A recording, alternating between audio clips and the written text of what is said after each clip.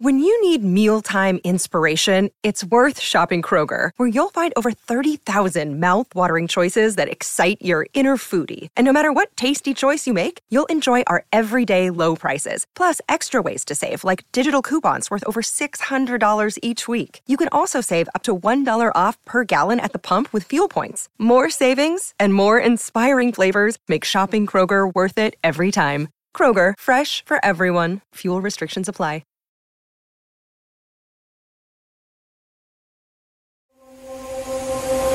Hi, and welcome to the Courtenay Turner Podcast. I'm your host, Courtney, and I'm super passionate about moving and thinking. On this show, we are going to dive into all things health, fitness, personal development, lifestyle, and political sociocultural. I've always been fascinated by people, and I love learning from the experiences and stories of others. This has been a treat for me, and I hope this is enjoyable and useful for you. As always, if you have any questions, comments, or any way that I can make this a better experience for you, please don't hesitate to reach out.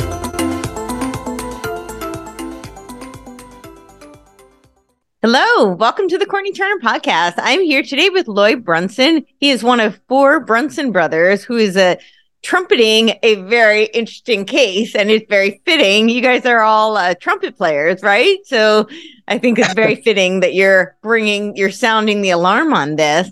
And I, as someone who is a little bit skeptical and typically kind of cynical when it comes to the government, I feel really hopeful about this, regardless of the outcome, mostly because you're not lawyers. You're bringing this case, as citizens, which I think is incredibly hopeful for humanity and just a testament to the will of people and what, as citizens of America, people can do to, change the course of history. So I am super excited to welcome you here today. Thank you so much for being here. How are you doing? Doing great. Thanks, Courtney. I'm happy to be here too. Thanks for the invite. Awesome.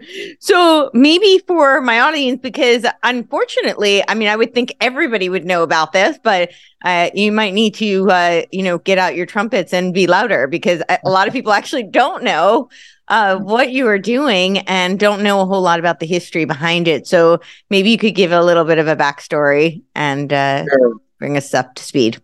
Sure. It actually sounds just way too good to believe. It sounds like, it's extreme. It's so extreme because what has happened is the Supreme Court now has a petition in front of them, which gives them the full power to remove a sitting president, vice president, and 385 members of Congress permanently from federal office. And I say permanently because the Supreme Court also has the power to ban them from ever holding public office again. And why? What's this case about? It's about the fact that that over 380 members of Congress refused a simple 10-day investigation. When you have 100 members of Congress presenting concrete evidence and witnessing that there needs to be an investigation, not claiming what the results would be of the investigation, and not. In other words, this has nothing to do with the outcome of the election.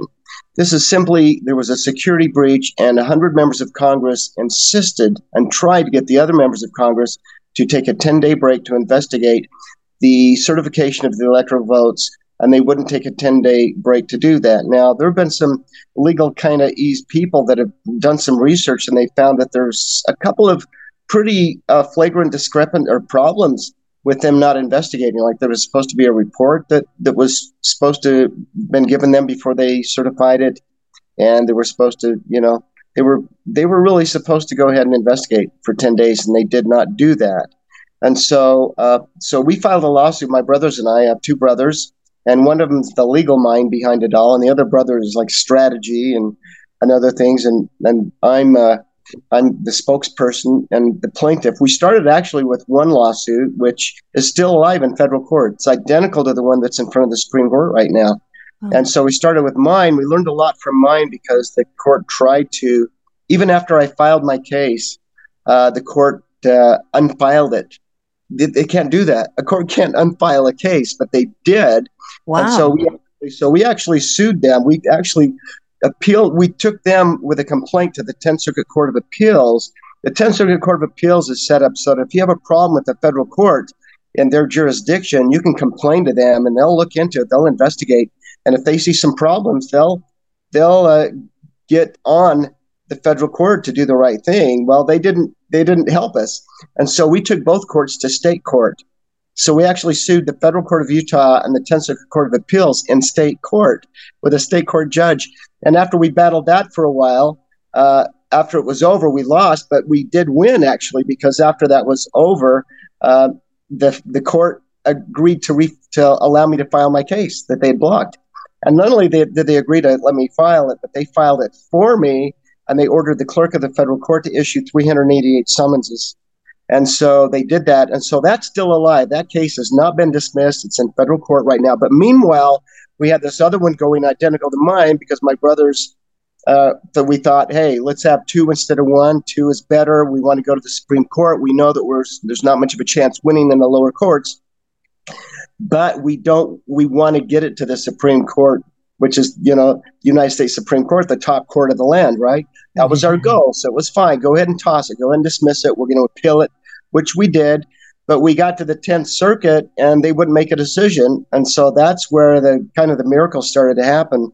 And because they wouldn't make a decision over 4 months, we figured out a way to bypass their decision-making requirement. The Supreme Court will not accept petitions or docket them unless you've gone through all the lower courts. So if we were to send in our petition saying, hey, they just sat on it, they wouldn't do it, so we want you to take it anyway, they would reject that unless we could, under Rule 11 of the Supreme Court, prove to them that this case was a national emergency. And that happened. They approved it and accepted it as a national emergency case. And so there's a lot of backstory to all that. I don't know how much detail you want. And so now it's docketed for a conference where the 9 justices get together by themselves without any interference from anyone representing either party, and they take a nine votes. And if 4 of the 9 say it moves forward, then it moves forward to a full hearing, which is like a full trial.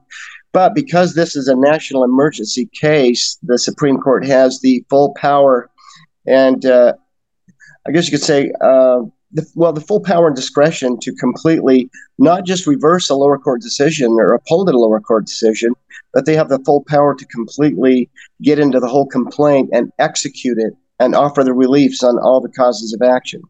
So this is an extremely unusual case. The last time a Rule 11 case was allowed by the U.S. Supreme Court was back in the 70s.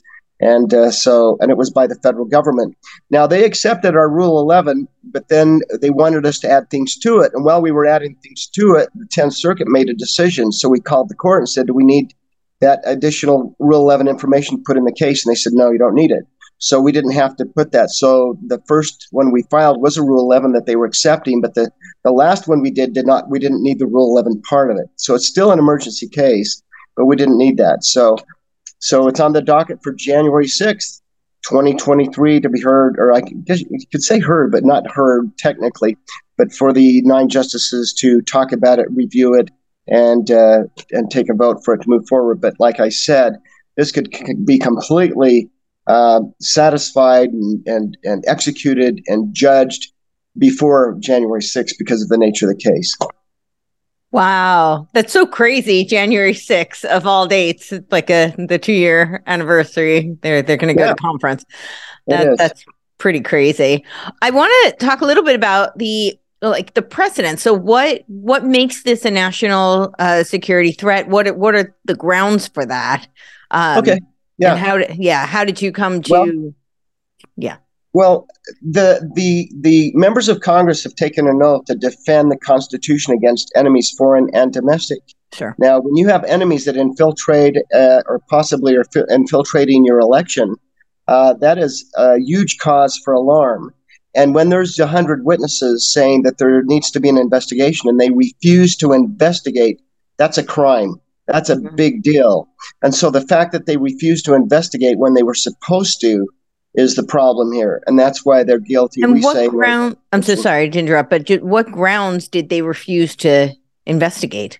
What were their reasons for? I think they were saying that they didn't feel like there was enough evidence that would change the outcome of the election. Well, that's kind of like being on a ship and you're a watchman and you come to the captain and say, hey, There's an iceberg, but it's just a little one. It's nothing that could hurt the ship, you know?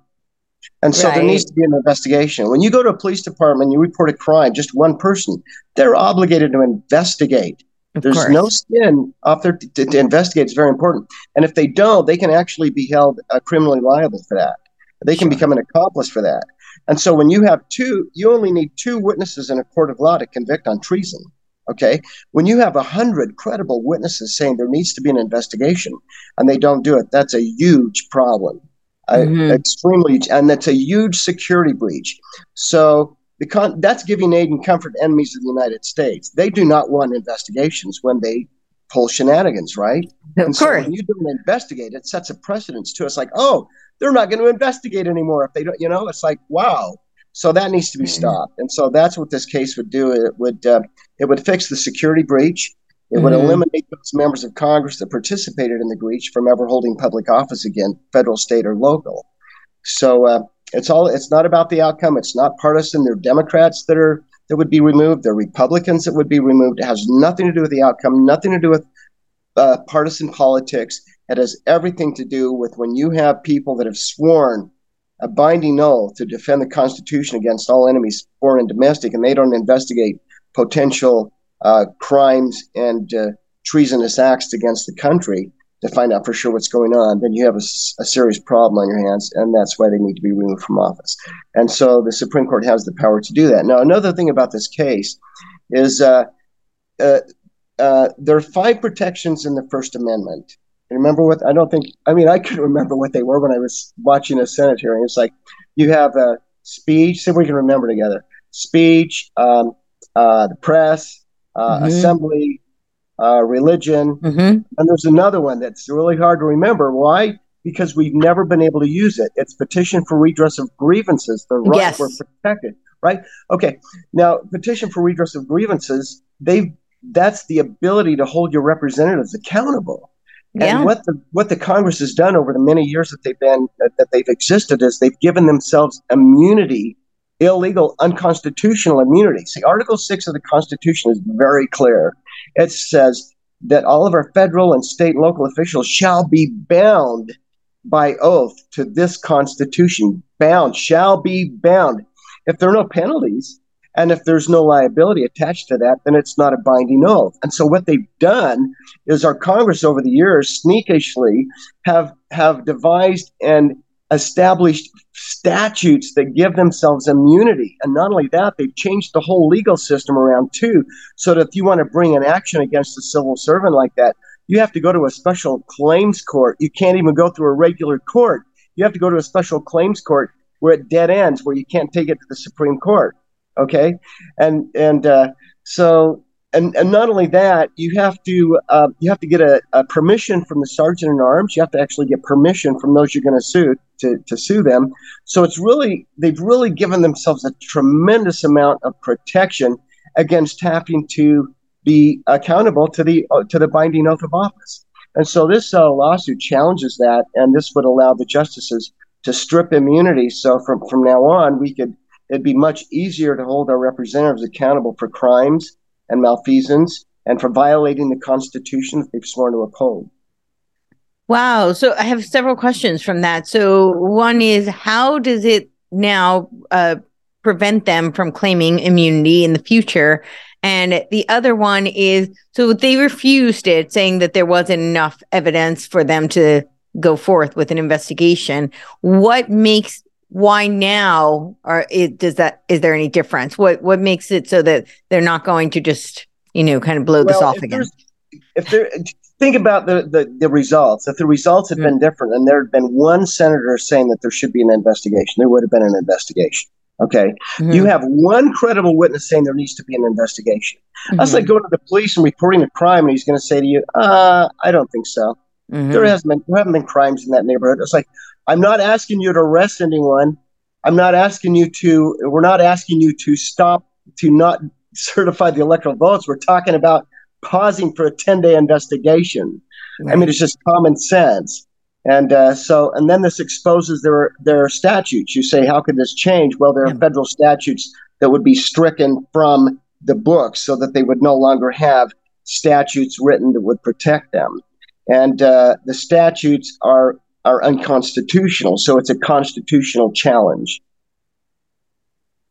The statutes, so it challenges the Constitution, and then what would that mean going forward? Well, there's U.S. Code, Title 28, that gives them immunity. That would be stricken. That would be found unconstitutional. It'd be stricken from the code, right? And so going forward would mean that if these members of Congress were removed, then you'd have a lot of campaigns replacing these representatives that have left vacancies, right? So you'd have a whole new attitude with representatives and candidates where they would say, okay, I've got to follow the Constitution. I've got to obey the Constitution, or I can be held accountable. Right now, there's no accountability. In 2010, my brothers and I produced a documentary called The Oath of Office, the Thread by Which the Constitution Hangs. And we were asking Senate candidates, U.S. Senate candidates, what the penalty was for violating the oath of office. Can you imagine what they said? Let's say you were running for U.S. Senate, and someone asked you that, what would you say? What's the penalty for violating the oath of office? Well, I think in the old days, wasn't that treason, and then therefore you were hung? Exactly. And so you know what the answer was? What?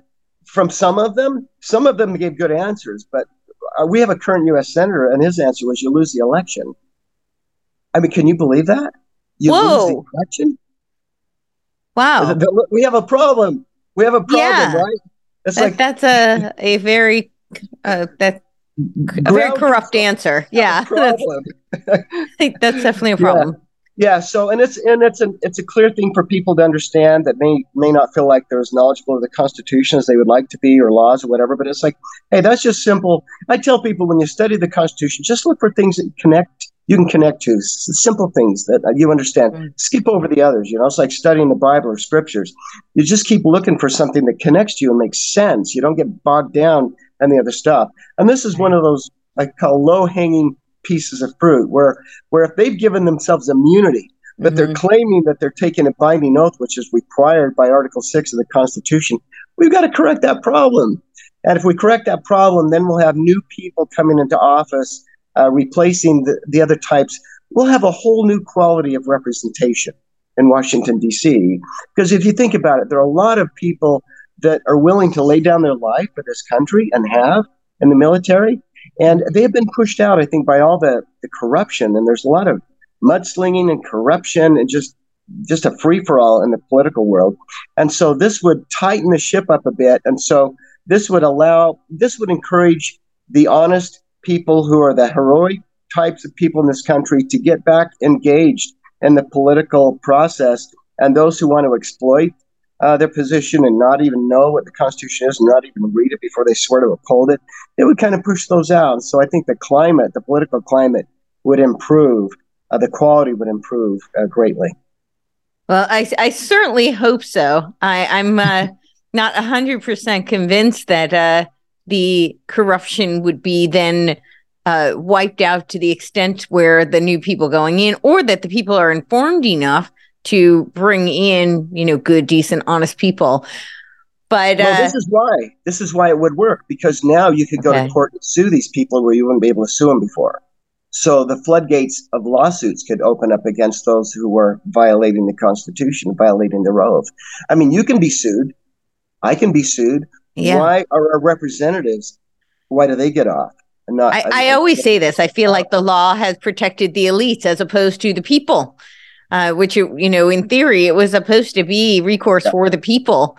So, yeah. So I'm not saying it would make everything perfect all of a sudden, but it would certainly cause a shift the right direction. And already talking about this case and talking about the oath, there must be hundreds of thousands of people that have never heard about the binding oath and how it needs to be binding and how they have immunity.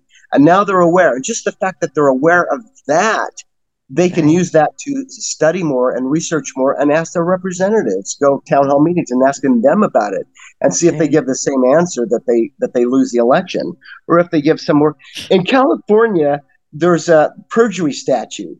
And if you read it, it states that there's an exclusionary clause with the statute, and that is you're not accountable for perjury if it has to do with the oath of office. and you're taking the oath of office as a politician. They actually, I mean, that's such an obvious skirting of the obligation that the oath creates. And so, Sure. Thomas Jefferson said that the true corrective for constitutional abuse is education, and that's what's happening right now. That's what you're doing right now. You're exposing and you're getting people thinking. You're asking questions, and you're exposing this to people, and so it's getting them more involved. It's helping them see that there's something they can study and understand. Maybe a lot of people right now are going to Article 6 so they can read it for themselves. Go to Article 2, Section 1, last paragraph, and read the President's Oath. And if you go to 7discoveries.com, I have this new Constitution book with 7 discoveries that have never been published before, and concepts that have been overlooked for over 200 years that talk about things like that. Q&A in the back. If you get this book that you see behind me at 7discoveries.com and read that, it's probably about an hour read. You'll know more than any representative on Capitol Hill having to do with the Constitution. So it's about awareness and education, and it's an opportunity for people to go, oh, I connect with that. Yeah, why should they have immunity? I don't have immunity. Why should they? Right. Absolutely. Well, it was supposed to be an exercise in self-governance, and we can't be self-governed if we're uninformed and we don't know how the government works. So, I think absolutely that is really hopeful that if nothing else, it brings some awareness. I'm curious about the process. I've heard you say this can be a super smooth transition, right? Well, you're talking about almost 400 people being replaced, right? Is it 385 or I've heard 385 or 388? 387. It'd be 387 because Mike Pence does not hold a federal position. So it'd be a sitting president, vice president, and 385 members of Congress, Democrats and Republicans. And it's easy to think of the negative. Oh, they're going to be gone, and we won't have a government. It's like, no. I try to think in positive way. Okay, should I go through my little scenario of what I would do if I please. Hang on just a sec. What I would suggest. It's like no one's really consulted with me about this. I just know that when my lawsuit was ordered to be served to 380 defendants in federal court, the federal court actually ordered the U.S. Marshal Service to serve my summons and complaint on the 380 defendants. And they started doing that March 31st, 2021. Okay, and then a lot of things happened where the court called it back. But I'm saying that the U.S. Marshal Service would have the power to execute a court order from a circuit court or from the U.S. Supreme Court. And so what they could do is they could just simply go to the Sergeant at Arms, U.S. Marshals with a court order, go to the Sergeant at Arms with a list of the credentialed officers to have their credentials canceled. And so that could be a very quick, might take an hour, might take 2 to have them all the credentials canceled. And once that happens, there could also be special government broadcast teams going to the different broadcast houses to show real-time news, real stuff, so no one makes up a bunch of stuff making people think the world's coming to an end, that this is actually a fantastic, wonderful thing. And then think of all the incredible campaigns that would be launched that would support this. I mean, you think about it. For every representative, there are probably several people ready to start their campaign. They probably have hundreds of millions of dollars to do it. And they would support this just for the fact that they want to participate in replacing these representatives, with their own candidates. Right. And so you have that in place. And so the federal communications directors, or 3 of them, they have taken an oath of the Constitution. Did you know that? I didn't know that. They had actually been appointed, there was executive appointments, and they take an oath to uphold and defend the Constitution. And so they have an obligation to not let any of the broadcast houses broadcast anything that would defame or that would compromise the respect of the Constitution of the United States. Wait, so I'm saying, who is this that took that oath? I'm sorry. The federal communications directors, the 3 of them. Federal communications, and they are the directors of all the broadcast houses. So they're responsible for not letting the broadcast houses broadcast anything that would compromise the Constitution of the United States, which is the United States of America, right? And so that would make Operation Mockingbird completely unconstitutional. Well, there's a ton of stuff that could happen. A lot of people didn't realize that, or don't realize that the Federal Communications Commission has such an incredible constitutional responsibility to do that. And so this could filter right down to the broadcast houses with special teams. And while they're reporting in real time now, I mean, you could be watching television, all of a sudden a long commercial, and then the news comes on, and you see new faces, and they're giving the news in real time, the real news, having to do with what's really going on. And so it could be. I think it could be a fairly smooth and exciting and positive transition. Wow. I'm very curious about that. That's not something I've ever heard, that the broadcast commissioners need to uphold an oath to the Constitution, which means that they're the media companies that own all of these broadcast agencies that are, the six basically media outlets that are the MSM, then they've violated the Constitution repeatedly. Right. Right. So I'd be very curious to see what would then happen moving forward, because they were very much responsible for how the election, and I would argue how most elections go. They're a huge component of what happens. Now, in the complaint, we have, in addition to the 380 defendants, we have, it's called John Doe's 1 through 100, which gives the court full power, discretion, whatever, to add defendants to that case. So they could actually add the directors of the Federal Communication Commission to that, and other players that have had a big influence on destroying the Constitution. The social media companies, absolutely. Would they be a part of that? They absolutely could be. They could be added as additional, especially with the Twitter files now being released. And the Twitter, absolutely. I mean, Twitter is not unique in that. All of the social media companies have been... Right, exactly. So they have that power. So this is really the most powerful and historical Supreme Court petition that's ever been filed, in my opinion, in the history of the United States. And so let's see what the justices do with it. And the fact that they encouraged us and they communicated with us before we even filed it and asked for... Did they? They asked for special documents to be included that weren't required. And it made a lot of sense. It was to streamline the whole thing. And then they sent us a waiver asking us to send the waiver to the U.S. attorneys so that they could waive their right to oppose it before conference, which they did. They filed a waiver waiving their right to oppose the petition before conference that's scheduled for January 6th. So there are quite a few different elements to this that lead us to believe that that there's could be a very positive outcome to all of this. Wow. I'm familiar, but just for my audience, what are those documents that they asked you to include that are not normally required? Okay. Well, first of all, they asked us to do the waiver. Okay. Right. And so we sent the waiver to the U.S. Attorney's Office, asking them if they would waive their right. And so they had 30 days to file an opposition, and they waited until, well, the last day that it was due. The U.S. attorneys, the docket showed that the U.S. attorneys were no longer representing the defendants, and that the United States Solicitor General was now representing the defendants, and she's the one that signed the waiver waiving their right to extend extend the deadline, and also which gave up any of their right to oppose it before conference. So that happened. What was the other part of your question? I think I was at you said that they had asked you to include some documents That's right, the document. And so they asked us to include the motion to dismiss. And so we did. We also included the opposition to the motion to dismiss so that they could see the full argument from the U.S. attorneys having to do with their position. So, and I believe they did that so that now that they filed an opposition, they won't be able to claim that it was unfair because we included the full motion to dismiss, which wasn't required.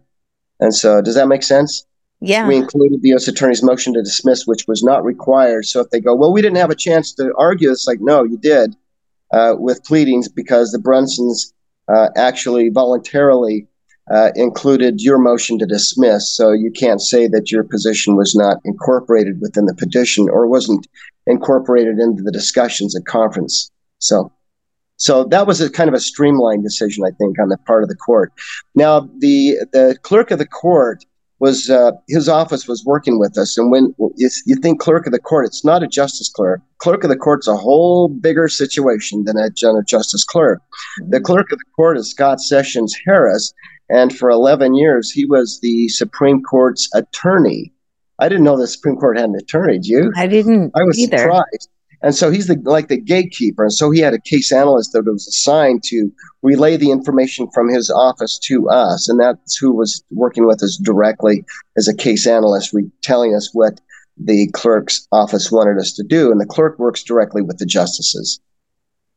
And They do research and they counsel the justices. So they're pretty connected. So there are a lot of elements to this that have given us a lot of hope. This is not just a routine petition, which is, that are filed. This is an exceptionally unusual, unique petition. I knew of Sessions. I didn't realize he was an attorney for the Supreme Court. Scott Sessions Harris? Yeah. Yeah. Okay. You know who that is then? But I didn't realize that was what. Yeah. I think his father was a famous baseball umpire for a famous really Major League Baseball team. Yeah. How funny. Interesting. Yeah. So I'm curious. None of you are lawyers, correct? That is correct. So, and I've heard you say that it actually made this smoother, the fact that you didn't bring a lawyer on to this case. So can you explain that? Because I think that's really hopeful. That means that citizens should get involved, right? Yeah. Now, my brother is the legal mind behind this, and it's not like he just took a course and started doing this. Okay, he'd been working and studying and actually litigating, representing himself for quite a few years in state, federal court, and he actually has two successfully docketed petitions to the U.S. Supreme Court. So I wouldn't recommend that someone just takes a course and tries to do this. You could, if you have a lot of time. So he's pretty seasoned. So, no, what I said, if we had gone to attorneys and said, hey, we want, and let's say we had our complaint completely finished and completed exactly the way it is right now, that made it to the Supreme Court. If we'd taken that finished product to attorneys, they wouldn't have allowed us to file it. They wouldn't have filed it in federal court or state court. They would have said, we've got to get permission from the sergeant at arms and get a waiver to file in a special claims court. See, so right from the get-go, they would have derailed this into the wrong dead-end direction. And that's exactly what would have happened, because that's what attorneys are trained to do. They believe that the immunity is real, and they've never challenged it themselves, because that's how they're trained. That's how they're taught in law school, is that the status quo is absolute. You don't challenge it. Okay, but because of my background in studying and publishing concepts about the Constitution and some books about the Constitution and getting into stuff that no one really gets into, that I say are pretty important, we use that information to convince the courts to allow us to move forward. And so I think it was with the book that you're seeing a little background of behind me, the Constitution of the United States of America for federal, state, and local officials, has a lot more than just the Constitution in it. It has Q&A, and it has these concepts that we used to prove to the judges and to prove to the U.S. attorneys that we have every right in the world to not go their route that they wanted us to go, to the claims court, that we had every right in the world to go into state court, federal court, which is what we did. And that's why we're at the United States Supreme Court right now, is because we were able to show them that we had the constitutional right to go and pursue this in the courts that we chose to pursue it in. That's huge. Yeah, no, that's huge. It's interesting what you say about attorneys being trained to accept, the status quo. I think we're seeing that kind of across the board with the quote unquote science. We've seen that very much. These very, very intelligent, very well-trained professionals who have been seeped myopically in a perspective and a paradigm, and they can't really see outside of that. So I think that the same thing follows for law and probably many other specialties, unfortunately. And I would argue it's probably by design. Well, it's your livelihood, and you're trained to do what you're trained to do, right? And there are only a few people that think outside of the box. I think of the story of the hand washing, how that was rejected, even though the doctor had proof that all these women's lives were being saved. The medical community still rejected him, and just you're talking about with the childbirths, right? That yes, yeah, right. So many were dying in birth. I forgot the doctor's name, but he was so rejected and cast out of the medical community. He was punished, and he died an alcoholic and a destroyed man because the medical community was so completely wrong and evil on this. So anyway, imagine telling somebody they shouldn't wash their hands before delivering a baby. But that's just a terrible idea. That was medical science back then. That was the science has confirmed, right. And we've all consented. Do not wash your hands. Yeah, don't wash your hands. Just gosh, yeah, crazy. Yep. So I'm still curious on the process of what happens. Let's say all things go smoothly. I hope it does. I'm not, overly convinced, just because I think our political system is quite corrupt, and they like to complexify things that don't necessarily need to be quite as complex as they make it. But I'm curious what happens. Let's say it all goes very smoothly. Now, what's the process then, and what's the time frame for replacing these people? Well, I'm not an expert on that, but I'll just give my 2 cents worth. I think the governors could actually temporarily replace the representatives, and they could call a recess. They could go out and have a longer extended vacation, and there could be some special elections take place. So those vacancies could be filled pretty rapidly. And I don't think the government's going to fall apart if the Congress has a little longer recess, right?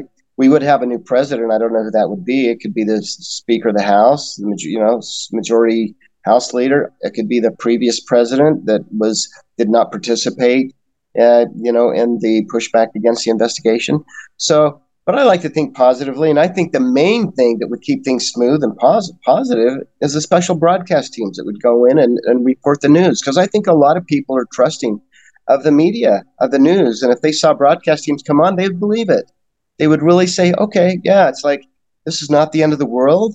You can still go about your daily business, and we're going to have we're going to fill those seats, and so there might be a few people that would kind of throw a tantrum, but if there needs to be some military aid or whatever, but who knows? I believe in miracles. You believe in miracles?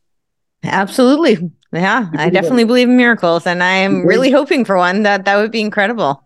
I think just, if nothing else, just for the hope for the future, that there could be a restoration of self-governance, because I think that, that was the great experiment of this country. And I do think it was actually lost a long time ago. Yeah. And so this would be really hope to restore that. So. And it's an I like what you said. No matter what happens, we're raising our level of understanding of the Constitution. And holding our representatives accountable. So good things are happening already. Yeah, no, absolutely. I definitely believe that. I think that this is a spiritual battle. And I think the thing that people forget when you talk about a spiritual battle is that, people get caught on one side or the other. They get caught in the binary, and it's either, the white hats have it, the good guys are in charge, just sit back, trust the plan, or they get caught in the other, where they're just so dystopian and completely black pilled, and they think it's only, but no, if it's a battle, it takes 2 to tango, right? So I think both forces are at play, and I think you are definitely part of the light forces. So I'm, really, really grateful. Well, can you imagine if we were just suing Democrats or just suing Republicans? Right. I think that is so much. But because both are being sued, we haven't received one negative piece of mail. We've received about 50,000 letters, and nothing negative at all. Wow. No negative messages. That's amazing. I tell people, I say, if you have a friend that's the opposite side of the aisle politically, and you've never been able to agree on anything, here's something you can agree on. I'll bet you can find names that they would love to see removed, regardless of their party affiliation. And so it's kind of I like to take a positive approach. It could be a win-win situation.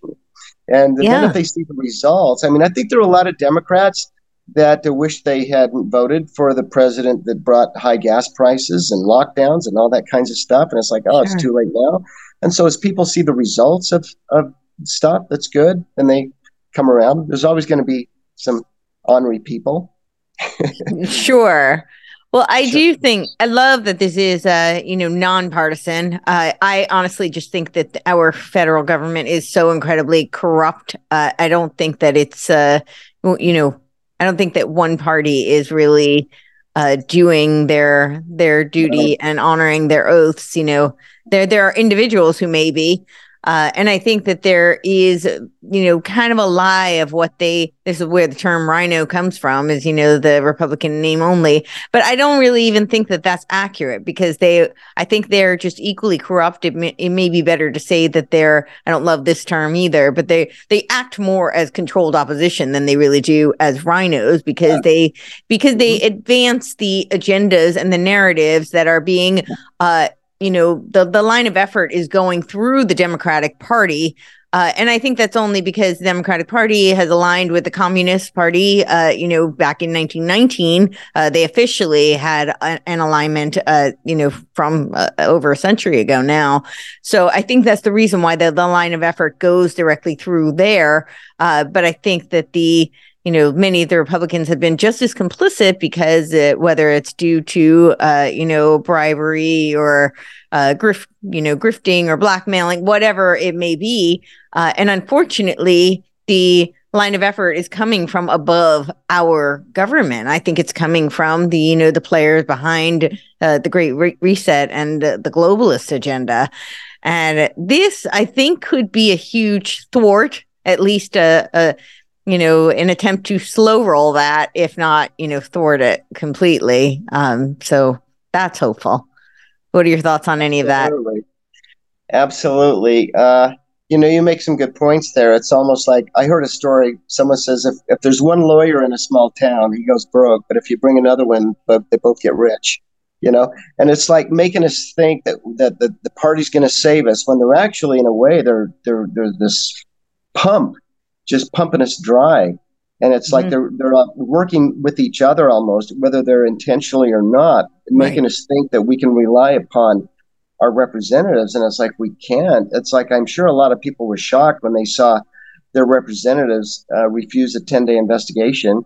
I mean, Ted Cruz and Josh Hawley, those are good men, and they wanted an investigation. And then people like Mike Lee and Mitt Romney and, others didn't want an investigation. And they're saying we have to just have to, go through with this because the Constitution requires us to do it. It's like, no, it doesn't. Fraud vitiates everything. You don't certify something unless you know it's real. Where does that statement come from? Because I remember that being echoed in, early 2020 after the election, that fraud vitiates everything. And a lot of people were arguing there's no basis for this, and that it's just conspiracy theory talk, which is a way of shutting down any discussion. So that got shut down and attacked quite mercilessly. So I'm curious where the premise for that is. Well, I think that's a pretty common legal term, and it's just common sense too. Sure. I mean, think about the complaints. Oh, they're election deniers. Well, then, if you're so worried about election deniers, why don't you have an investigation then and put it to rest? I mean, you created this, and who are the election deniers? The election deniers are the very ones who are claiming the others are election deniers. It's like the Saul Alinsky rules for radicals, right? It's like, hey, we ought to just get that out and read it. Maybe we ought to, some of these podcasts, just read that and show that the people like Hillary Clinton, that they idolize this book, this person, and that it's all about strategy, and it has nothing to do about morality, and it's all about accusing the person of doing what you're doing and attacking individuals. It's all just psychological warfare is what it is. And that's another thing. It's like governments, all governments that have armies have a psychological warfare department. And what has our media turned into because we didn't hold our directors of the FCC accountable for their oath? They've turned into a psyops for the enemy. And so what is an act of war? An act of war is, and this is in our petition, an act of war is putting a different government in place than what is rightfully belonging to that country. And that's what's happened here, is potentially, it needs to be investigated. If it's investigated and found that who we're supposed to have as president wasn't supposed to be, and the Congress wasn't supposed to be. But think about it. They're all violating their oath of office. So that's an act of war too, by having a bunch of definitely an act of treason for sure. Yeah, our representatives, they know that it's like you could ask a representative, say, doesn't Article 6 require a binding oath? How's it binding? Like I asked the candidates, and they say, I should have just stopped right there when the candidate says, oh, you'll lose the election. It's okay, let's talk about this. You want to repeat what you just said? This is serious stuff. And so it's an act of war in a way. And that's under an act of treason, I would say, definitely. Absolutely. Yeah. Same thing. Treason is giving aid and comfort to enemies of the United States, which would bring war against you. So, right. Anyway. Right. Yeah. No, that's a very, very good point. So I have several questions from that. I'm trying to think of which one to ask first, but I think to go back to the standing for this, because I think some people have thought that this was about an executive order, that Trump had issued, I think it was in 2018, regarding, any interference, domestic or foreign. But you're really saying that this goes way beyond that. This is just a violation of the Constitution because they didn't uphold their oath. Standing was never a term used by the U.S. attorneys. I mean, if people have a question about standing or a comment about standing, I want them to go to 7discoveries.com and download the full complaint, and also go to the docket and download the petition. You can see the motion to dismiss. You'll see that the defense had nothing to do with standing. It was jurisdiction, and it was absolute immunity. Okay? As a matter of fact, when my case was being blocked, and we decided to sue the federal courts and state court, we used documents from my brother's case that's now in front of the Supreme Court as evidence that we could proceed without a trial in state court. We filed a full summary judgment motion based on documents that they created admitting wrongdoing. Okay, so it was all immunity. It's funny, the U.S. attorneys kind of came on as special counsel. It's like that we're representing, but we're not representing the defendants, but we are, but we're not. It's really confusing. Right. And so that got fixed pretty quickly with my case, and then also with my brother's case. So if anyone has any really technical terms about standing or jurisdiction or immunity, anything like that, they can go to the docket. They probably are an attorney, and if they have PACER, they can look up every single document having to do with that. And just the petition, you can go to supremecourt.gov and download the petition and see that motion to dismiss, and you'll see the word standing is not even in there for the defense. Wow. That's really interesting, because that's what the media kept parroting, was that it was about standing. So at least that's what I heard. About our case? No, not about your case, about why they refused the investigation. Well, he's talking about other cases. I'm not familiar with any of the cases. Yeah. But I think just I think maybe it might have been Trump's cases, or there were a few cases. Those were all about outcome. And it's interesting because 3 of the justices voted in favor of those cases. And the Trump appointed justices voted against. Isn't that interesting? That's very interesting. Yeah. So Gorsuch, Kavanaugh, and Barrett voted against the Trump-related Supreme Court cases, but Alito and Thomas and Roberts voted yes. So we have a whole new set of circumstances with the justices. And so we feel like there's a much greater opportunity now than if this case had been brought forward a year ago, 2 years ago. Right. Because of the threats. Yeah. Because of where exactly does it stand now? I know it's potentially to go to conference the 6th. That's definite. But remember, an emergency petition gives the Supreme Court the full power to go right into the full complaint, and without conference, without anything being exposed to the public, you adjudicate this whole case. Right. Okay. They could probably, I'm just guessing, meet with the Solicitor General who signed a waiver. I mean, since this is just about the oath of office, it's not about any interpretation or about any outcome, and nothing political. To me, I think it's very possible that it could be a 9-0 on this. Otherwise, they go down in history as voting against the Constitution and the oath. Because think about it, there's no political ramification. It's not characterized in any way, in any interpretation of the Constitution. It's completely clean from any kind of possible accusations of bias having to do with a political party. So this is extremely unusual case.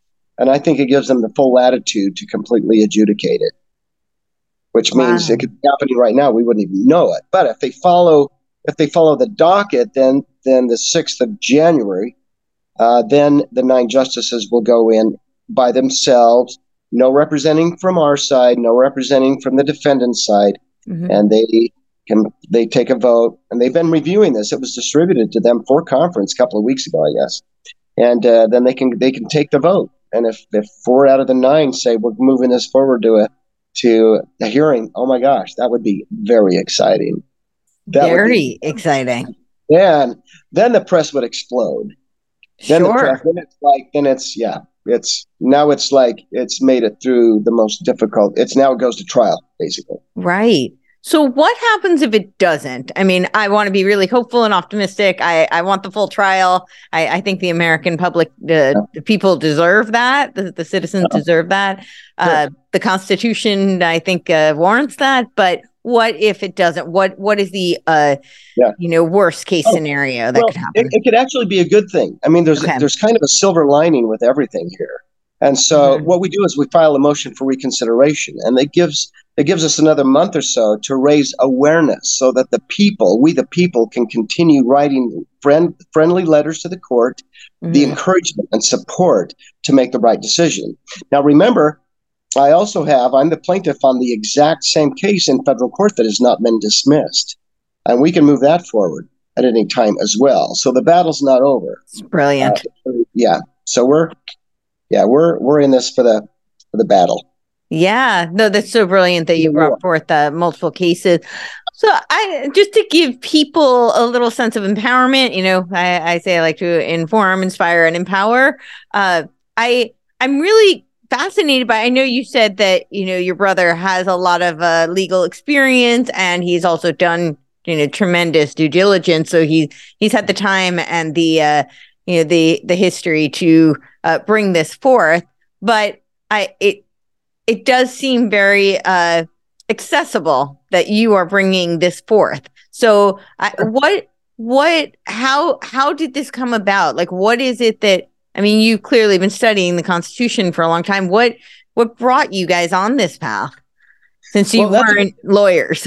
That's a good question. It was really my brother, Darren, but I had constitutional background. I got interested in the Constitution and started writing and self-publishing books, for the last, quite a few years. And so it's interesting. I'll say my brother, Darren, has a $50,000 printer. Okay. So it's not like, so he's a very serious-minded, he might as well have a law degree. But he really just he said as a child, he remembers seeing the Black's Law Dictionary in my father's, library. And it's like, my father wasn't an attorney, he was a school teacher, but he was just drawn to that. So my brother was experiencing some negative things like a lot of people were with the subprime mortgage bundling. And it's like, gosh, he was thinking, here, my property was worth something, and now it's like going through the floor. I had all this equity, and now I'm upside down, right? So he got into suing banks, and I remember him telling me, it's like, they can't even prove they own the mortgage because of how messed up this is. You can't actually show who owns the mortgage because of the way they bundled it. It was illegal and whatever. So anyway, he was able to push back in some cases and have some wins. And he has 2 petitions at the Supreme Court. If you Google his name, Darren G. Brunson, you'll find his petitions at the Supreme Court. So he had all this experience. And so he's ready for, if this moves forward to conference, he's ready to do to take it all the way. That's awesome. So, anyway. And what got you interested in reading the Constitution and writing the book? Well, I think it started with Barack Obama when he said the Constitution was fundamentally flawed. I think that's really what got me going. If he hadn't said that, I don't think I would have got into it. And as I started reading the Constitution, it was really difficult at first. It was like, because you want to, when the way I was, it's like I want to understand every word, right?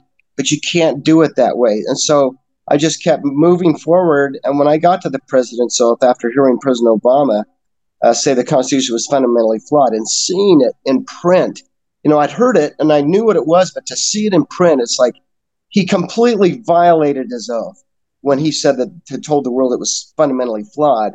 Can you imagine having a defense attorney who gets up in front of the judge and saying, well, my client is fundamentally flawed? It's like, you'd fire his butt, right? Totally. And then you'd refer him to the State Bar Association for to have him removed from the bar. And so here he is saying that stuff. So I started reading the Constitution, finding things that I'd never heard of before that were pretty wild. And I thought everyone that had read the Constitution knew these things, and I found out that they didn't. I after I'd studied for a while, I had these concepts that I couldn't find anyone else had published, and I met with the owner of the National Center for Constitutional Studies, and they had printed 57 million copies of the Constitution, and I told him what I'd found, and I said, do other people, know this too? And he says, no. He says, I've never heard this before. We want to publish this as well. And so they wanted to publish my stuff. And I thought, no, I'll just do my own pocket Constitution included in that. And so that's what I have at 7discoveries.com. And then I started speaking. I ran for public office a couple of times to give me an opportunity to teach people about these concepts. Like, how many people know that there's an interpretation clause in the Constitution? No one's ever said that before, that there's a clause in the Constitution that demands the Constitution only be interpreted in ways that protect your God-given unalienable rights. Have you ever heard that before? No. And what is that? That's one of my discoveries. Yeah. Wow. So the first 10 amendments were defined by Congress as further declaratory and restrictive clauses to the 7 articles. So I don't like the title Bill of Rights. It's like, to me, that's a cloak. It covers the real power of those 10 amendments. And so the 9th Amendment is very clear. When I read it, I thought, this is the voice of God. This is actually God speaking through the Constitution. It's just one sentence. But the words were like it was one of the 10 commandments that has the word shall not in it. And it goes like this: the enumeration in the Constitution of certain rights shall not be construed to deny or disparage others retained by the people. No misconstruing the Constitution of the United States or any parts thereof in ways that would deprive the rights, the unalienable rights of the people, to benefit those members of Congress or members of government. And so to me, it's like, what a brilliant clause to put in a contract. Right. If you have a will ever, it's like, put something in that. If any interpretation is used of this document to deprive Courtenay of what is owed her, or what is I want her to have, it's a misinterpretation of the document. Isn't that clever? Isn't that brilliant? It's brilliant. Yeah. So that's one of my discoveries. The other thing has to do with some of my other discoveries have to do with taxation. And I don't want to get into that because that creates and gold and silver and borrowing, all that stuff. So I don't want to get into that. We could go on for hours. That's really controversial.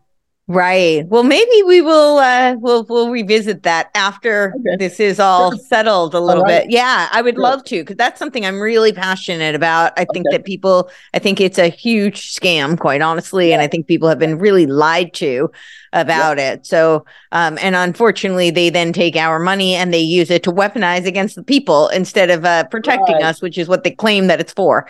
So, that's right. Yeah, so that's definitely a topic of interest for me, and I'm sure my audience as well. Yeah, I've met with members of Congress about this who are on the same page as I am, and some economists are on the same page. So we can have some real interesting discussions about that.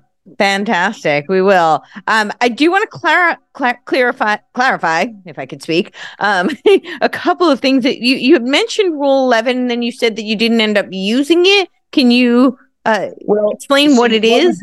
Is we when the 10th Circuit Court of Appeals wouldn't make a decision, you cannot take it from there to the Supreme Court. You have to wait for their decision. Right. So after 4 months of them sitting on it, we found that there was a Supreme Court Rule 11 that if we can convince the Supreme Court that it's a national emergency, they'll let us bypass the 10th Circuit Court. Okay? They'll let us completely bypass the Circuit Court. So that was a Hail Mary. So we put a Rule 11 together, and you have to perfect bind it. They want a perfect bound. There's a certified word count. I mean, it's a complex but condensed and not a lot of words petition. So we got it off to them, hoping that they would accept it as a national emergency. So 5 days after we overnight mailed it, we got a phone call from the clerk's office. The case analyst called us and said that they had decided to accept it as a Rule 11, as a national emergency, as not needing to get the 10th Circuit Court's decision. So when that happened, that really blew our minds. We were extremely excited about that. So we went ahead and started preparing it because they asked us to add additional stuff into it. They asked us to add, the motion to dismiss and, some other things from the docket. So we went ahead and started redoing it. And while we were redoing it, just about the time we were going to send it or get it perfect bound, the 10th Circuit made a decision. And it's like, well, now we don't need the Rule 11. The Rule 11 is only to bypass the court. It doesn't mean it's not a national emergency anymore. It's just to speed it up and get it to them, because the Supreme Court has the full power to decide whether it's a national emergency or not. And just because the 10th Circuit Court makes a decision does not mean it's not a national emergency, does not mean it is. And so the fact that they had already characterized it as a national emergency, we thought, well, now that the 10th Circuit's made a decision, we better call the analyst and ask what we should do. And we called and says, you don't need it. Just take that out. Remember to put what we asked to put in it, because we hadn't even had it bound yet. So it's not like we could just send it off to them. So it's like, don't do it, just eliminate those papers. You don't need it. And so it's just unnecessary. It was still emergency. And so we put it all together, and just as they asked, and then this is a very interesting part. Both times that they told us to get it to them, they asked us if we could get it to them quickly. They kind of put pressure on us both times to get it to them quickly. But the second time they asked us, they said, now, how soon can you get this to us? My brother said 2 weeks. And they says, well, can you get it to us sooner than 2 weeks? And my brother says, well, we'll see what we can do. And they says, okay, do whatever you can. Try to get it to us sooner. We'd really like to have it sooner. And so we got it a week early. The printers were great. The binders were great. Got it a week early to them. We sent it on a Thursday. They received that on a Friday. They docketed on the Monday following the Friday. And they showed that it was filed the day we sent it, and showed that it was received the 24th, but filed the 20th. So obviously they show it filed the day we sent it. And then they sent the documents to my brother, telling him to please get the waiver to the U.S. attorneys and ask them if they'll sign the waiver. So here's the Supreme Court asking us to get the U.S. attorneys to sign a waiver, waiving their right. And because we had put in the motion to dismiss, my brother called them after sending it to him and says, hey, we put your motion to dismiss in there, so why don't you just sign the waiver, because we've got your material in there. It's not like, you're not going to have some kind of a representation there in the documents. And so they didn't do anything until the deadline. Over 30 days later, November 23rd rolls around. The U.S. attorneys haven't done a thing. They haven't signed a waiver. They haven't asked for an extension. They've done nothing. And then we check the docket the day before Thanksgiving. It's like hours before the deadline. What do we see on the docket? We see the U.S. attorneys are no longer representing the 388 defendants. The United States Solicitor General has now come on board as the attorney of record representing the 380 defendants. And she also files the waiver. She signs and files the waiver, waiving her defendant's right to oppose it before conference. She signs that. She doesn't ask for an extension. She doesn't oppose it. She files a waiver. So that is a very cool, exciting part of this too. And everyone can explain everything away, right? But now this stuff is really good. So then it's docketed for a conference at January 6th. And why did they pick January 6th? Now they usually do Fridays, okay? And 2023 January 6th happens to fall on a Friday. What are the chances of that? Wow. Okay? So there are a lot of amazing miracles, little miracles that have happened along the way to, I think, encourage us, to encourage people that are learning about this. It's almost like the Lord's kind of sprinkling some hope among us that some good stuff is going to happen. And so I think we need to think, no matter what happens, we need to realize the Lord's bigger than it all. I mean, he's the producer of this whole thing, and he's going to work his magic, his miracles, and not to get disappointed, not to get, believe in him and know that he's listening to our prayers, and we're in this fight together, and we're going to prevail. Well, I'm into that. I'm curious about D&I Radcliffe and his report, and because you've talked about the national emergency component, and that would imply that there is some either foreign or domestic interference. And does his report come into play in any of this? Well, no, we're talking about the Supreme Court's interpretation of it being, if it has national interest or national implication, Right. they can qualify it as such. That would be different than, say, the government is declaring a national emergency. Sure, but I'm just wondering if that has any role, or if that's its completely. We have, you know what? The Supreme Court has the full power to do everything as a sealed case. They can completely seal this. It could be tonight, things could happen and we wouldn't know about it. And the fact that it has been characterized as a national emergency case, it would make sense that they would not go public with this. I think the most public thing they can do was set a date of January 6th. Everything else is we're completely in the dark. They don't need us. They might be working with the Solicitor General. She might be supporting their position since she signed a waiver. Who knows what the communication is between her and the justices. Wow. So what will we know, and when will we know anything? You know as much as I do right now. We're completely in the dark. Wow. If something happens, I mean, it's possible something could happen and we would be notified, and then we would know something. But right now, we don't have any secrets. Wow. So after January 6th, what is it that we could look for? What would be a sign of? Let's say nothing happens. Let's say that we don't see new people on the news. Right. On the 6th. And on the 6th in the afternoon, let's see, it's a Friday, so it'd either be the 6th or it'd be the 9th, right? On a Monday, where we would see the docket reflecting the decision from conference. And if it shows that it's rejected, then we go forward with a motion for reconsideration, and we encourage people to write letters to the court to supporting a bigger groundswell for them to make the right decision. I'll be surprised. I mean, anything's going to surprise. At this point, it's like we're so far into this that there's no return, right? You can't turn around and go back home. It's like they've accepted it, they've docketed it, all these things have happened. So it's kind of a tense time waiting to see what is going to happen. But we're prepared.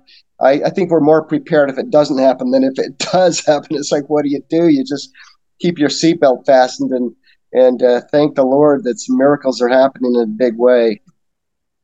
For sure. For sure. So because you're saying that this is closed, and so therefore it's completely separate. What do they say what the grounds are that they've declared this to be a national emergency? No, they can't. They don't. They're not obligated to have any kind of a press release or press conference or expose anything. All we know is what they've told us they wanted and what they've accepted. They're very tight-lipped. I mean, and that makes sense. They're not going to, what happened when there was an opinion released of Roe versus Wade. Yeah. So we kind of have to, didn't Jesus kind of criticize some disciples for saying, you can tell what's going to happen by the weather by looking at the skies, the color of the skies and everything, but you can't see the signs of the time. So all we can do is go by the signs that have happened the January 6th, accepting it as a national emergency. The justices that are in place to do something that have done something before, and the additional 3 that wouldn't have done something now but just participated in overturning Roe versus Wade. And there are a ton of incredible coincidences that you just can't chalk up to coincidence. That you could say would make you believe that something really good is about to happen. And so that's all we can do, right? And then for sure. I really do. Seatbelts. Pardon? And fasten our seatbelts. Fasten our seatbelts. Yeah. Well, I'm certainly prepared to fasten my seatbelt for a good ride. That would be awesome.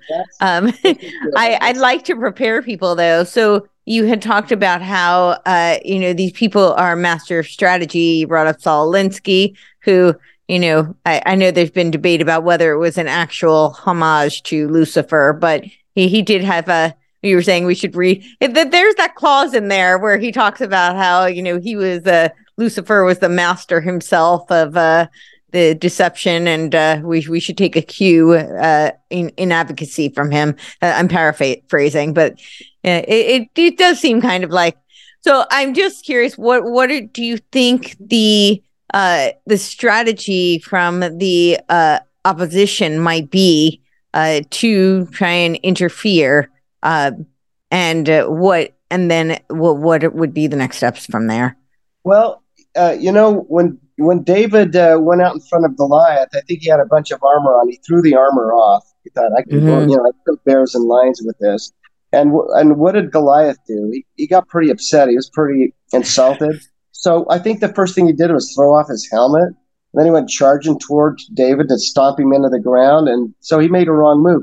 I think if any of the opposition hears about this, they're going to think it's another tin hat crazy thing, and they're going to laugh it off. Right now, they're partying during the holidays and celebrating, and I just think it's like a thief in the night kind of a thing that could happen. Mm-hmm. And then again, there are a lot more opportunities for Democrats to replace their representatives, so that's a much more positive. This is a much more positive thing for the left than it is for the right, because there are much more opportunities for jobs and as representatives, but they might want to think twice before they step into that position, right? And they may not, and then they might find themselves being held accountable civilly by their constituents where they weren't able to before. And I'm thinking even right now there might be people going to their lawyers and showing them videos of me speaking or whatever and talking about this case and saying, let's not do a claims court. I want to do it the way the Brunsons did. It's like, okay, let's file in federal court or file in state court. So this is already, I think, maybe opening up some doors for some pushback, holding our representatives accountable where they've never been so before. Wow, that's fantastic to think about that prospect, because I typically think of the, federal system as being, so far gone in terms of corruption that there isn't as much hope there. But you're actually advocating for the opposite, that there's hope to just go straight to. Well, sure. My federal judge was an Obama appointee. He's the Chief Justice of Utah. Okay. And he ordered U.S. Marshal Service, or at least the clerks did, to serve my summons complaint. He called it back and canceled my complaint. But we took him to state court. We took him to the 10th Circuit and state court. So what did he do? What did this Obama appointed judge do that had blocked my case? He filed it. He unblocked it and ordered it filed and ordered the clerk of the court to issue the summonses and complaints, or issue the summonses. So there's a victory right there. So that could be happening. It's like, hey, folks, go, if you have a problem with voting, with fraudulent stuff going on with your representatives, take a civil action against them. Download the complaint at 7discoveries.com. It might be a pretty good template to show your lawyers, right? And go into federal court or state court. Don't even think twice about going to, a claims court and getting permission from the sergeant at arms. We didn't do it, and it's working. So don't do this claims court garbage anymore. Go into court and start holding them accountable. Yeah, and that is such a testament to the checks and balances of the state versus federal, which is how the Constitution was so brilliantly designed. So, and you just executed it. Yeah, think about that. So I'm suing two federal courts. I mean, the Federal Court of Utah and the 10th Circuit Court. I'm taking them to state court, and they agreed to litigate there. They actually told the judge through their pleadings that they would file an opposition to the full summary judgment motion that we had filed if the judge allowed the case to move forward. So the state court judge actually had the power to move this action forward in state court. And think about it. The federal courts, if they had lost, they could have taken it to the appellate court. If they'd lost against me there, they could have taken it to the state Supreme Court. And if they lost it there, then they could be right in their federal court, the United States Supreme Court. So there wouldn't be a big problem with a 10th Amendment issue, would there? Because they ended up in federal court anyway, the U.S. Supreme Court. So that was an opportunity that our state court judge, I think, just missed an incredible opportunity. He should have adjudicated. It was a $5.8 billion case, because when someone gets in the way of you filing a lawsuit, they're accountable for the monetary damages, regardless of the merits of the case, regardless of where there's any proof you deserve that money or not. If they get in the way, they're liable for that base amount. And so we were suing the two federal courts for $2.9 billion each. And the state court judge could have ruled in our favor. And he didn't. He would have made history. It would have been incredible, but he didn't do that. There's actually an opportunity to bring that back alive because of things that happened. So it's opened up opportunities for us, and it's just there are opportunities that are opening up right now as we speak. I think around the country, who knows what's going on. Amazing. Well, how do people get involved individually? How do they support you in the case? And yeah. Well, they can go to 7discoveries.com and they can actually order an actual copy of what the justices used, and we have the stamps of the court on it because we downloaded the face so we could put it on, so people would have a chance to order for $30. They can do that and get an exact replica. If they want it signed, if they have deep pockets, if they want it signed and dated of the signatures of the Brunson brothers for $1,000, they can do that. And at 7discoveries.com, and they can download other things, and the money helps us out. Sure, absolutely. And they can also write letters and I think there's something on 7discoveries.com where if they want to write a friend of the court letter, they can do that. Copy. So 7discoveries.com would have a lot of that information. Awesome. And what do you advise people to do to start taking more action and to hold their elected representatives accountable? I'll say read the Constitution. Get the book. I'm out of them right now. We're waiting for a shipment. Hopefully, in the next few days, we'll have those. And we're going to give discounts for volume discounts. But this pocket Constitution has the ammunition because it highlights the clauses. It it has Q&A in it to help us understand how to use. Here's another one of the discoveries. If you were to ask any of our representatives to show you a clause, just one clause, one simple, clear-cut clause in the Constitution that prohibits socialism, they wouldn't be able to do it unless they have my book. So I say, go to 7 Discoveries, get my book. And it's one of those.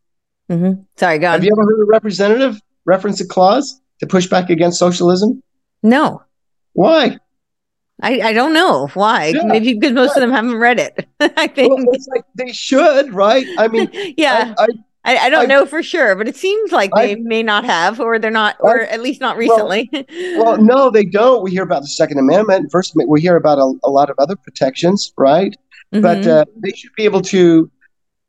I was on a podcast, and we were there was a pretty high profile person. I won't name his name, and we said, "Is socialism unconstitutional?" And he says, "Well, unfortunately, this Constitution is not adequate enough to protect us from socialism." And so I had to get my book out and school him a bit. And he changed his position like in 5 minutes. He says, and then at the end he says, "I guess you can't defend the Constitution if you don't know what's in it." Right. And so, yeah, the last line of the Fifth Amendment, remember the first 10 amendments are defined by Congress as further declaratory and restrictive clauses to the Constitution. The last line of the Fifth Amendment states, "Nor shall private property be taken for public use." Your private property includes your money. "Be taken for public use without just compensation." And people will say, well, public use is your just compensation. Well, then why does it say, why is it worded the way it is? No. When you have your property eminent domain, you don't get to drive on the road. That's not your payment. So, but it's not just eminent domain. This is, if you have your money taken from you for public use, which is socialism without just compensation, that's obvious. That's an obvious pushback. There are political reasons why that clause isn't used, and it's not good. And so I expose that and help people understand, and that connects us back again to money. And when $1 trillion is created out of thin air by the Federal Reserve, that's supposed to be pure profit for the Treasury. They're nonprofit, right? And they're only supposed to keep their operating expenses, and they're embezzling trillions upon trillions. The Federal Reserve has embezzled far more trillions of dollars than our federal debt. Yeah, absolutely. Yeah. And they're neither federal or public or serving us. They're private entity.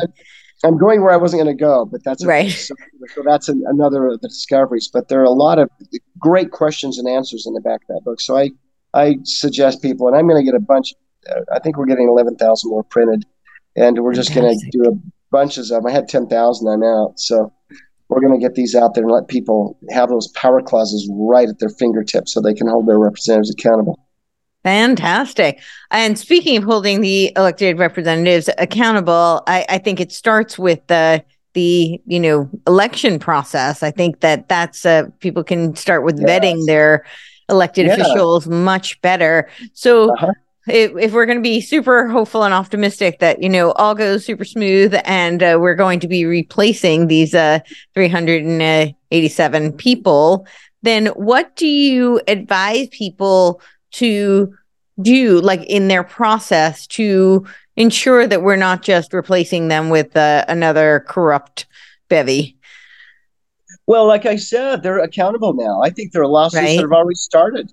If someone Mhm. is messing around with the committing fraud, Mhm. lying about what's happening with the voting machines, and they have responsibility over them, whether it's on a local level or higher level, you Right. can bring civil action against them and ask for monetary damages from them. A Sure. group of people, class action suits.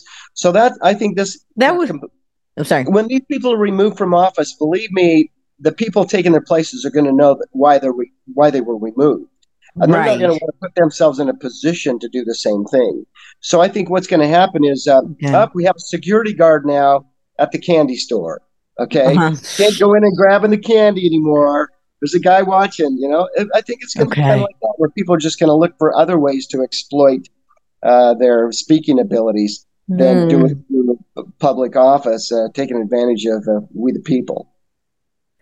I hope so. So you're saying that that's going to kind of act as a bit of a bulwark against the corruption, just knowing that why they've been replaced and why they're coming into office. I was really, yeah, let's hope so. I mean, I was asking more in terms of how do we, find the best people to replace them. I don't think it's going to be that difficult because they've been Okay. pushed out. There are people that have wanted to run for office but won't because of the corruption. Mm-hmm. And when they Sure. hear this, I mean, millions of people are already hearing about this. Millions of people. And so when they see, oh my gosh, the oath this is going to filter people out. And then it's going to provide an opportunity for those that really want to serve. It's like people are willing to lay down their lives for this country, but they refuse to get involved in politics. Why is that? It's because the corruption has pushed them out, because they cannot participate in an honest constitutional way because of the corruption. So we start pushing back against that, and that's what this is doing. The opportunities will open up, and you'll have people that will not be afraid of taking a binding oath. I was working with someone to pass a bill several years ago to add penalties to the oath of office. It's kind of a Band-Aid kind of a thing.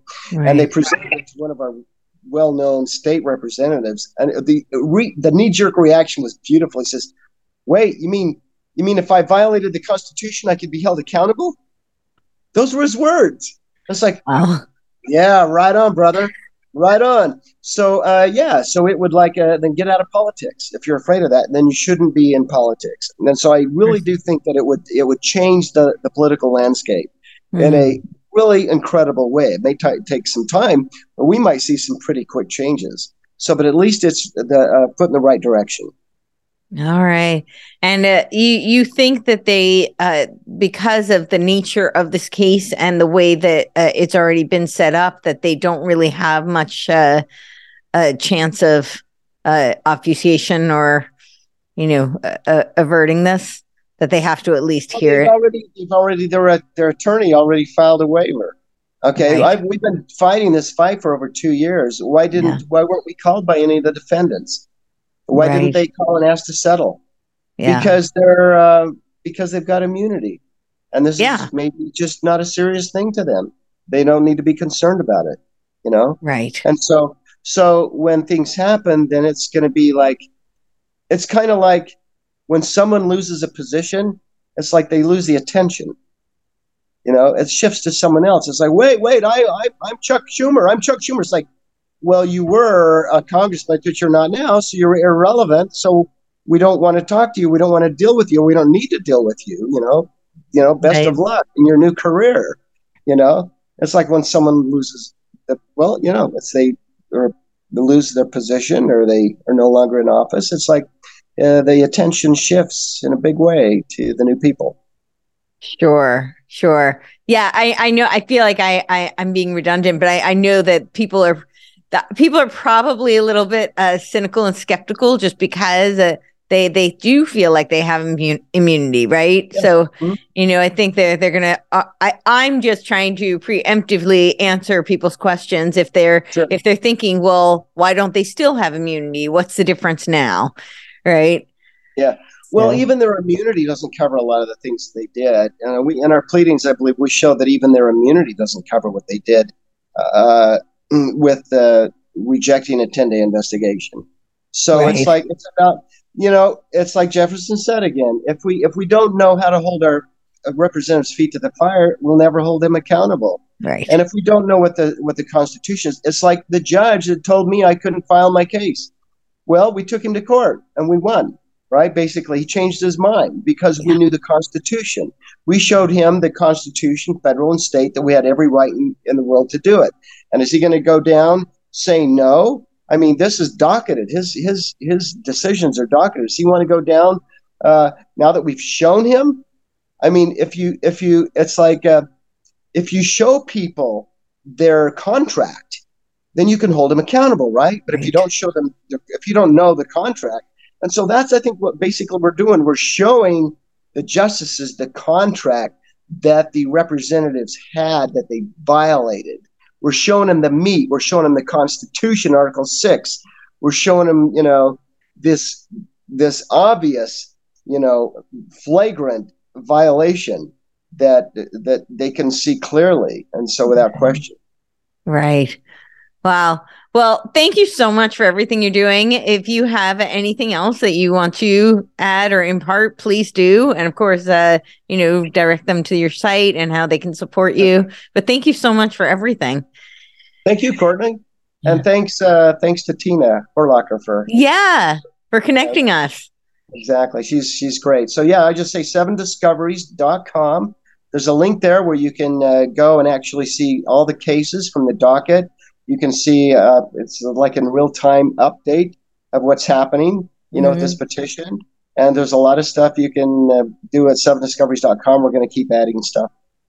Fantastic. Well, definitely. We'll reconvene. I guess people should go to the site and keep abreast of what's going on and where this proceeds. It's super, super exciting and could really change the course of history. So, it could.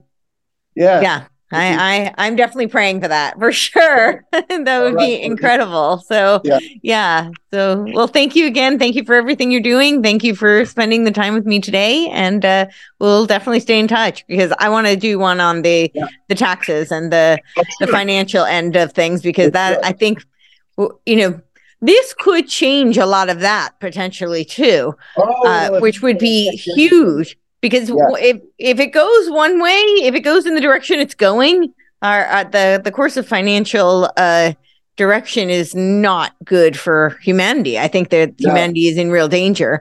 And if it goes the other way, then humanity could really thrive and flourish for the years to come. So that's right. Okay, well, I'll get you my book, and then we can have a discussion and come on again and talk about it. Fantastic! I look forward to it. Awesome. Yeah. Okay. All right. Well, have a great day. Thank you so much. Right. You bet. You too. We'll see you.